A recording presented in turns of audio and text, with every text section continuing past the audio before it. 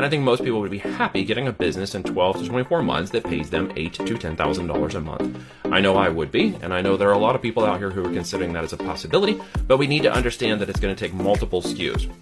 Multiple SKUs in our portfolio will also lower our risk. If one of the SKUs goes down for some reason, it doesn't take the whole business offline. That's where the danger becomes in only having 1, 2, or 3 SKUs in the market selling.